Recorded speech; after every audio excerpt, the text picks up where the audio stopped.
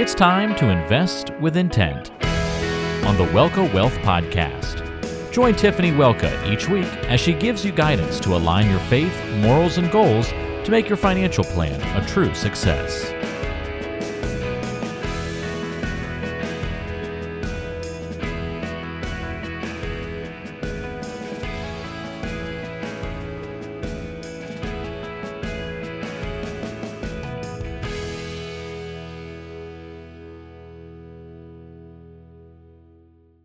Thanks for listening to the Welka Wealth Podcast. I'm your host, Tiffany Welka. As you guys know, if you've been listening to my podcast these last few episodes, I finished this book called The 4 Signs of a Dynamic Catholic by Matthew Kelly. And I'm giving this book away because I thought that it was that good. So I have a few copies of it. I'd love for you to have one. Make sure you follow us on Instagram, Twitter, Facebook, so that you have a chance to win one of the copies of The 4 Signs of a Dynamic Catholic by Matthew Kelly. Today's podcast, I wanted to talk a little bit about the second principle in his book, which is virtue. And I feel like after reading it, I was inspired to tell you guys how we can actually use virtue in our financial plans and in financial planning to manage our money. The best way to live is through virtue. This is what Matthew Kelly states. For thousands of years, great minds, including Plato, Aristotle, Augustine, Aquinas, and many other people have in their own way held that virtue and being virtuous is the best way to live. This is what Matthew Kelly says in his book. So taking that, I started to think that every culture, every country, every organization, every business has an organizing principle, right? For Hitler's Germany, it was tyranny. For China, it's communism. For Castro's Cuba, it's dictatorship. For the U.S., it's law, which also supports democracy. For companies, it might be reward.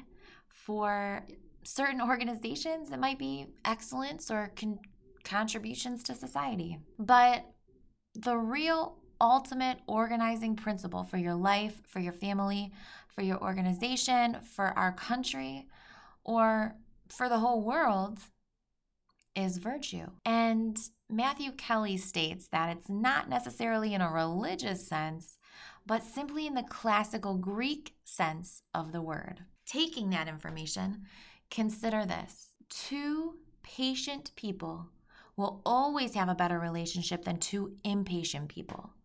2 generous people will always have a better relationship than 2 selfish people. 2 courageous people will always have a better relationship than 2 cowardly people. 2 humble people will always have a better relationship than 2 prideful people. Every aspect of society, whether it's family, community, organizations, businesses, foreign relations, between 2 nations, everything is an extension and a multiplication of this relationship. So think of it this way. Who would you prefer as your employees or your colleagues? Men and women of virtue, or those riddled with vice and selfishness? Would you prefer your neighbors to be patient or impatient? Would you rather your extended family were generous or self-serving?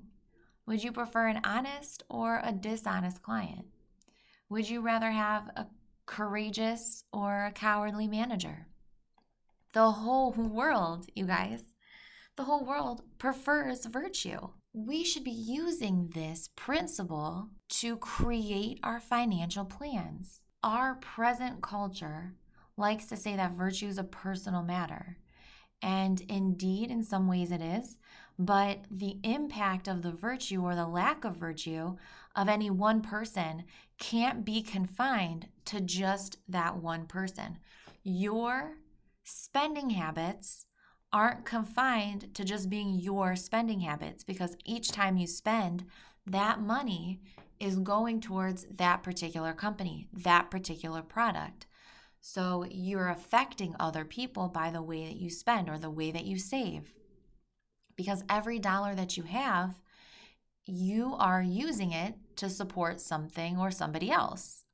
So we have to use virtue within our financial plans and with our financial management when you're planning for your budgeting, or you're planning for retirement, or you're saving, or you're investing, or if you're just spending. We have to be intentional and virtuous about what we choose to spend our money on, what we choose to invest in, because it's not just a personal matter. Our words, our actions, our habits, although they are personal, they have real consequences on the lives of other people. These consequences are never confined to just an individual.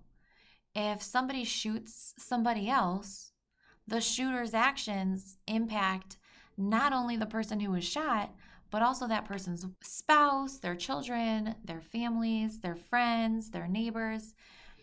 Every good thing that shooter has done for the rest of his life is now going to be undone. And same for the victim. That person may have been the person who was going to cure cancer. In some way, if you help somebody to find a job, for instance, your loving actions towards that person actually helped that person, but also helped the employer who was looking for somebody to work for them.